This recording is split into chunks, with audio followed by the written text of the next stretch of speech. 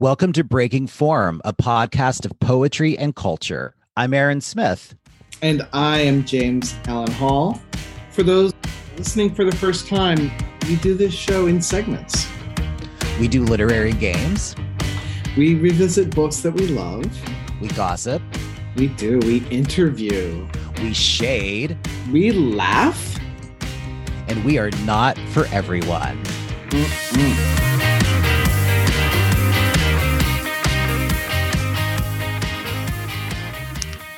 Aaron, welcome. I'm really happy and excited to share this episode with everyone. I have not laughed. We say this a lot, but I have to say in this episode, we laughed so hard at one of the games we play. When you were editing it, you texted me and said, I could pee. Yeah, I literally sat there and just laughed when I'm doing it. And I was like, oh my gosh, and trying to find things to cut to bring you the juiciest stuff. But I think we have a really fun one as we continue in our Pride Month episodes. This is part 2 of our interview with David Trinidad. And this one, we actually get David to play a couple games with us, as we like to do. And a quick refresher, if you didn't get to listen to Monday, we recommend it highly. He talks about a great poem. But David is the author of more than 20 books of poetry. These are collaborations and edited volumes. They include Swinging on a Star and Notes on a Past Life and Dear Prudence, New and Selected Poems. He also edited Punk Rock is Cool for the End of the World, Poems and Notebooks of Ed Smith, and A Fast Life, the collected poems of Tim Dugos. And he's a professor of poetry at Columbia College in Chicago. And if you're someone who pees their pants when they laugh, we recommend you go get some tissues. Yeah, get a pee pad. You're going to need it. Yes. Yeah.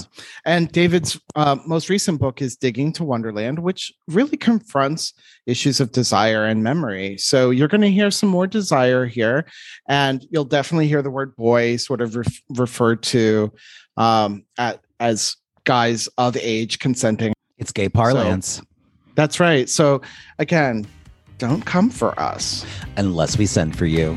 And it'll be self-addressed stamped envelope. Remember those? Unless we send for you in submittable. Bye. Bye, bitch.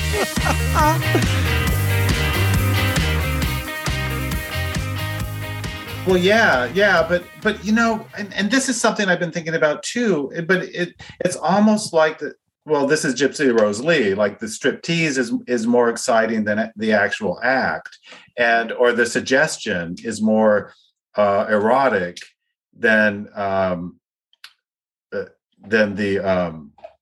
real thing. But you know, Joe Brainerd knew that, right? All those drawings of boys in underwear. Like he knew, and having, I mean, he was a bit older than I was, but you know, that same kind of upbringing of there wasn't nudity to be seen. So he understood the eroticism of the suggestion, right? And I have that too, where sometimes images of men in underwear is more sexy than naked. Does that make sense? Oh, totally. 100%. It's like, I think I could like not even have sex with them, just undress them, see what's going on, and then send them home. I'd read more poems if that was the case too. What do you mean you'd read more poems?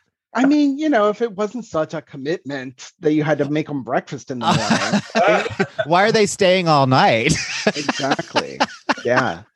I had a teacher once who made us all go around the room in a workshop and say we had to choose between desire or memory as our sort of impetus for writing, the naming the muse, so to speak.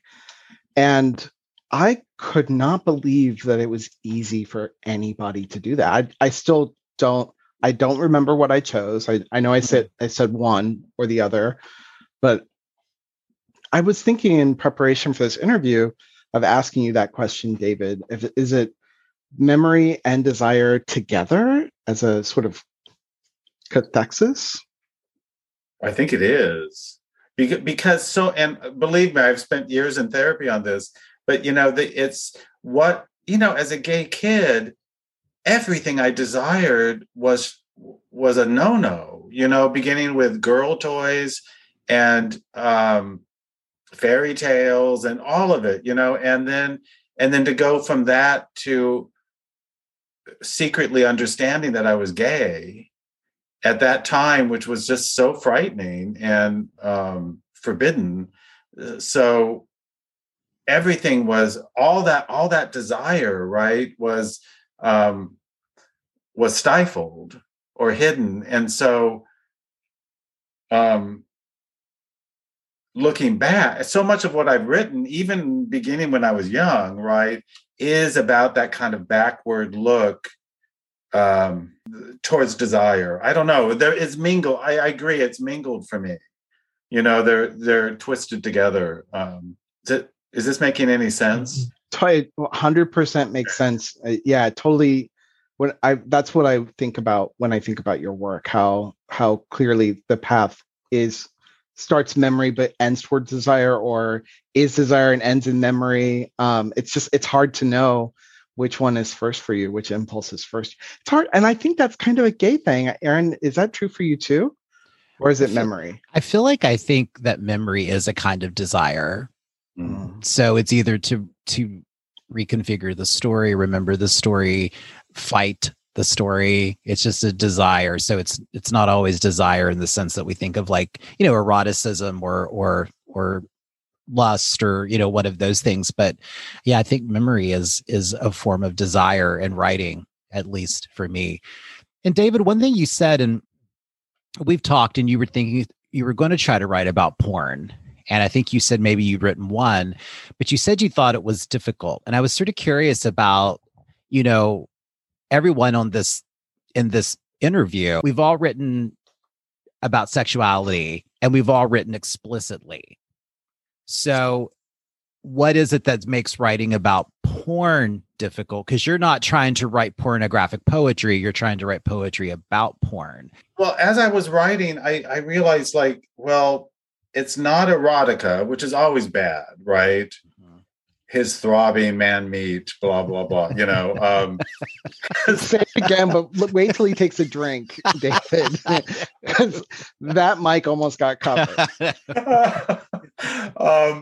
And it's not theory, right? Which is dull, right? And totally non-sexy. But is it that I wanted?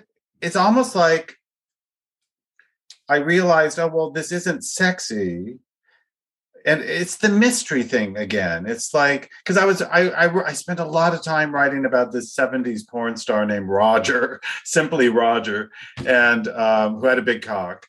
And I'm going to call this episode Simply Roger with the Big Cock. And I went to great lengths to describe these images of him. And then it was like, whatever's mysterious about desire wasn't there. You know, that it's not like I wanted it. Maybe I didn't. I wanted it to be sexy or feel sexy, but without being erotica, right? And that just seemed to be to escape me, you know. And then of course I'm dealing with language and the way I'm describing things and revising and you know, finding the perfect words to describe the images, and which kind of takes the fun out of it, you know. And I don't know, it got me thinking to maybe porn is meant to be just that private thing, you know, for arousal and nothing else. I don't know. Would it be maybe your experience with porn? Like, is there, like, I'm wondering, like, is it like, I don't know, I guess I'm getting at, like, documenting porn or writing about porn because you like it, or is it writing in a different context, like writing about your memory of the first time you saw Roger with the big cock? Well, both or all. Yeah. I would want it all. Yeah, it was sort of like, and then after describing the images, it went into where I first saw them in a Blue Boy magazine in the mid 70s, and then what I found out about him online. And, you know, I kind of felt, you know, I wrote that poem, Ode to Dick Fisk, which kind of did the same thing. Mm-hmm. You know, it's like, describe him, what it was like to masturbate, looking at pictures of him in the 70s, finding out online what happened to him. And he died tragically, right? And young. So I guess I feel like, oh, I've already done this, you know. What I'm hearing though is the same impulse for the porn star as for Bobby. Yes. I hear just there's a slight difference because you knew Bobby, you knew he had a life outside, and porn stars don't, right? Like their only life for us is in those videos.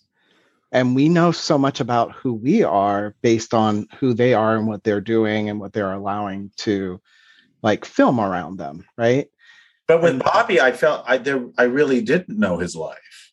But you knew him in person though, right? And I think it's the opposite for porn. Like we don't imagine that they have real bodies. I do.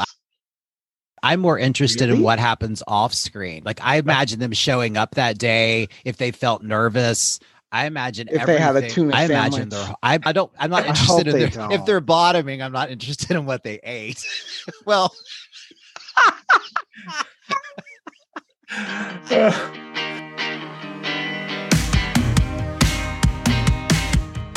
So, David, when I was reading the poem Bobby, I saw how you talked about listening to the bands from like the 60s and 70s. And I texted you and I'm like, what's your favorite band from the 70s, your rock band?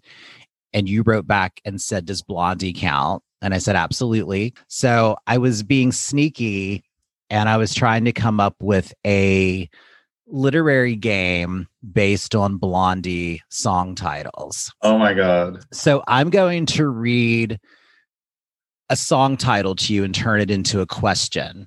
And you're going to answer and you'll see in a second what I mean. Say, here's an example. So call me. Who's a poet that you would always take a call from? And it could be living or dead. So, but you also can't repeat your answers. So don't lead with Plath. You might regret it. Okay. By the way, I'm just a little jealous that you get to play this game. I love Debbie Harry. So I'm going to start with like an easy one. So, okay. All right. So here's an easy one. Their song Fun. What's a poet that you think is just so fun? You love their work or you just love the poet. Elaine Equi. Excellent. We did a whole show, Elaine Equi or Elaine from Seinfeld. So we're fans as well. Okay. The next one, The Tide is High. What is a poem that overwhelms you? However you want to define being overwhelmed. Poem that overwhelms me. Or poet. Oh. In general. Like Frank O'Hara's Second Avenue. Yeah. I say that just because it's a poem I've many times tried to like, but it's almost like getting hit by a big tidal wave, you know, and it knocks you over. And I just find it overwhelming and hard to connect with. So Blondie's song, I Want to Drag You Around. So you could actually like answer it like, I just like to drag you around because I'm sick of you. Or what's a book or a poet that you always want to carry with you that if you had to take it with you, I want to drag you around? Like a book I wouldn't want to be without. Yeah. Well, I'm just going to say one I recently finished reading, which was the Pillow Book of Sei Shonagon. I just loved that book. And I thought I just always want this nearby, you know, to reach for. The next one, this is the one you can decide if you want to go shady or not. We love shade, but we also respect our guest boundaries. Will anything happen? Do you ever read a poem where you're like, is anything ever going to happen in this poem? That's a great one.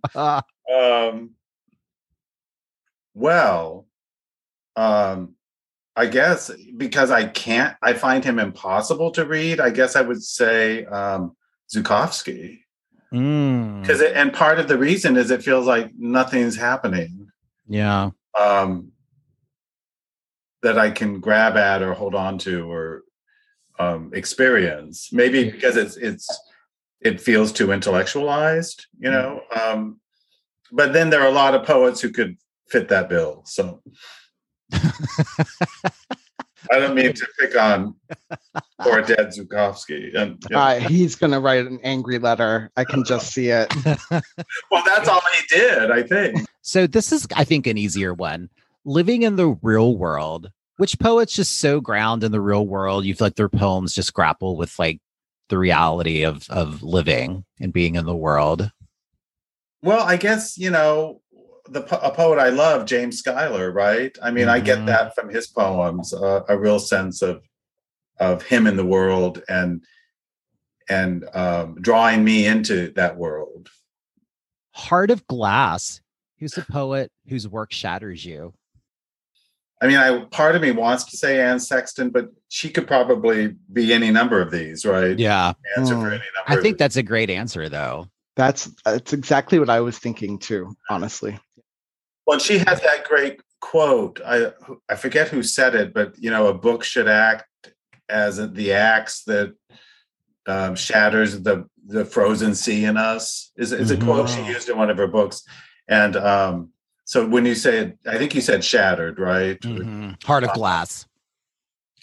And part of that, I mean, I think now, I mean, having loved and read her my entire life, I feel like part of what I find shattering is her her inability to transcend her atheism, right? And so, and I recently found a line in one of her books. The quote is, it's just one sentence from 1963. "This loneliness is just an exile from God." And I read that. I thought, that's Sexton. Yeah. That's her in a nutshell. And this is all in the poems. She so much wanted to believe in God and couldn't. So it was kind of a lifelong torment for her that she didn't have any, I guess, spiritual belief, right? So, and that's not uncommon with the poets of her generation, of that time either. A lot of those poets struggled with that. Who's a poet that you think died young, stayed pretty? Plath. Yeah. I mean, I would feel like it's a betrayal. It would be a betrayal to pick someone else. Death has perfected her.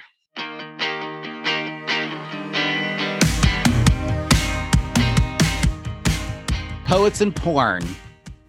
Yeats.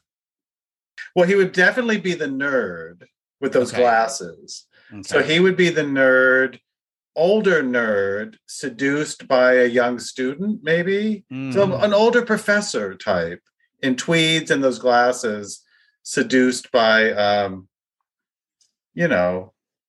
youngster.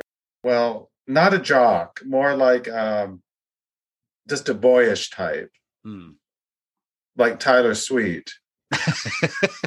We'll link to him in the show notes. Is that really a porn star's name? I think. I love it.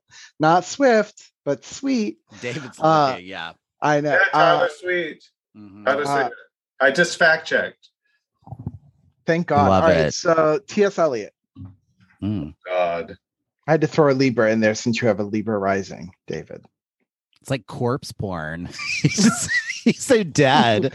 like a patient etherized upon a table. Exactly. He gets fucked while having surgery. Medical scenarios. Yeah. Sorry, David. I mean to hop in on your question. So, well, I think what would happen was he would be the principal who would walk in on Yeats and the boy.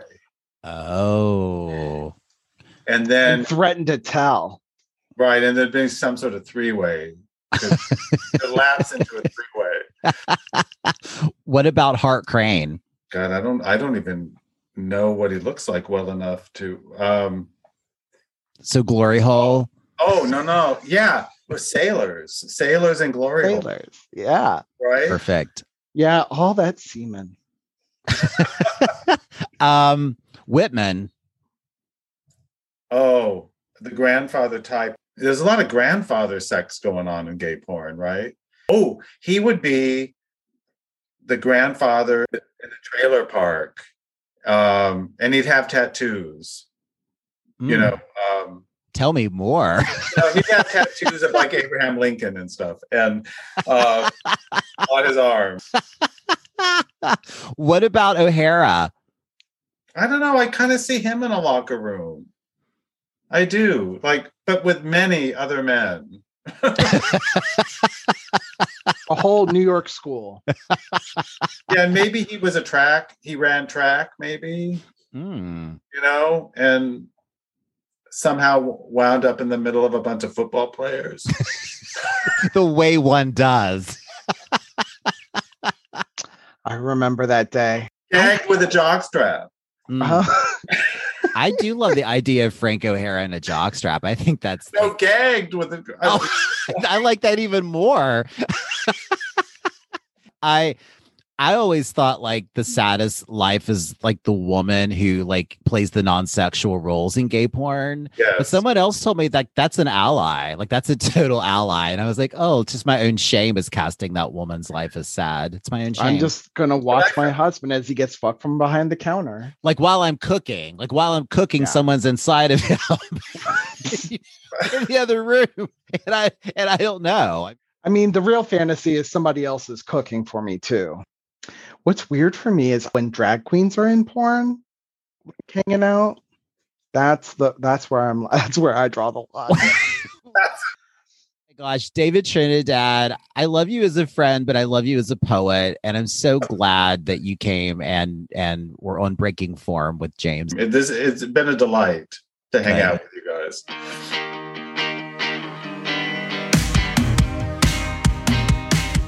Aaron Smith. James Allen Hoare. You always say my name. Haven't we reclaimed the word whore on the podcast? I really hope we have. I feel like at this point, it's like you've been with us. You know we're raunchy. You know we celebrate like sexuality, and that's right. Yeah. Claim it. Yeah. Yeah. No.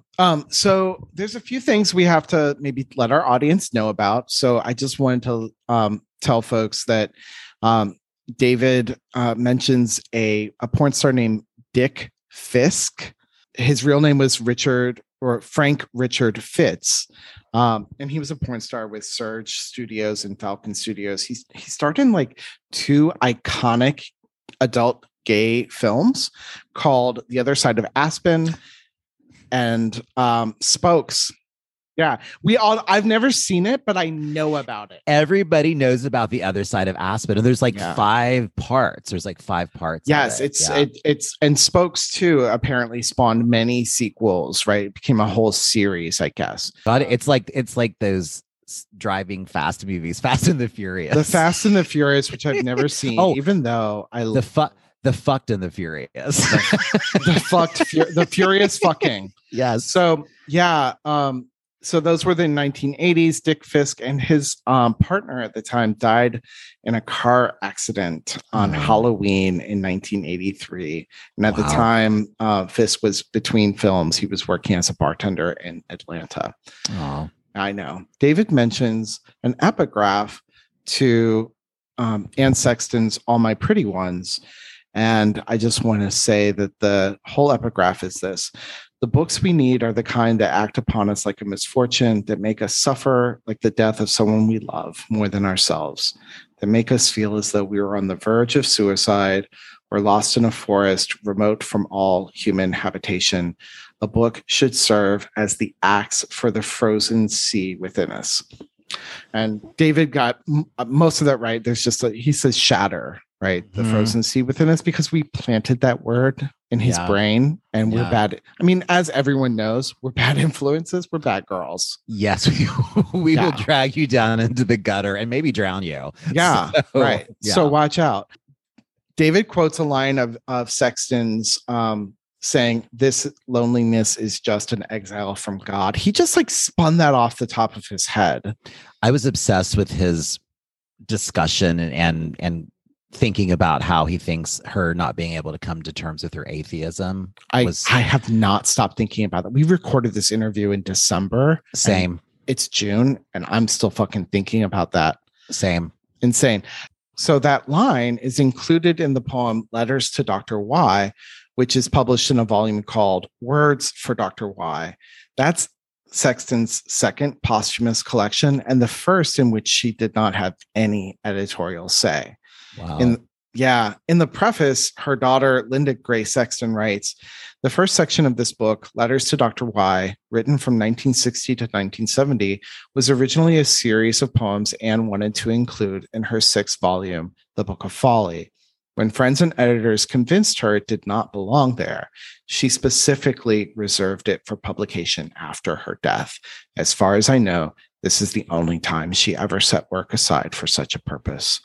Wow. Isn't that crazy? It's fascinating. It's fascinating. It's also fascinating that Linda Gray Sexton referred to her mom as Anne in that sentence. Like, I don't know why that's weird to me, but anyway. Then also we should link to Joe Brainerd too. David mentions Joe Brainerd and there's a new monograph coming out. I believe John Yao's editing. It's coming out this fall. Wow. Yeah. So I'm not going to fact check that, but I believe it's true. Yeah. I make reference to Sylvia Plath's poem Edge, which starts off, the woman is perfected. Her dead body wears the smile of accomplishment. And then David already fact-checked Tyler Sweet. According to an interview he gave with thissword.com in 2020, Tyler Sweet identifies as a power versatile bottom. And I love the sword. I mean, that's where we really go for all of our news. I mean, I'll tell you, like, the things I have to look up in the name of work. Happy Gay Pride Month! Shake your titties and shake your love. I'm putting all of that in. I'm putting shake your titties in. That's hysterical. All right, that's it, bitch. Love it.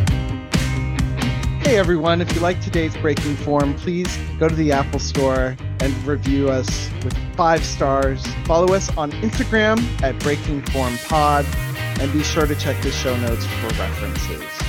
And remember, we're not for everyone. Collapse into a word.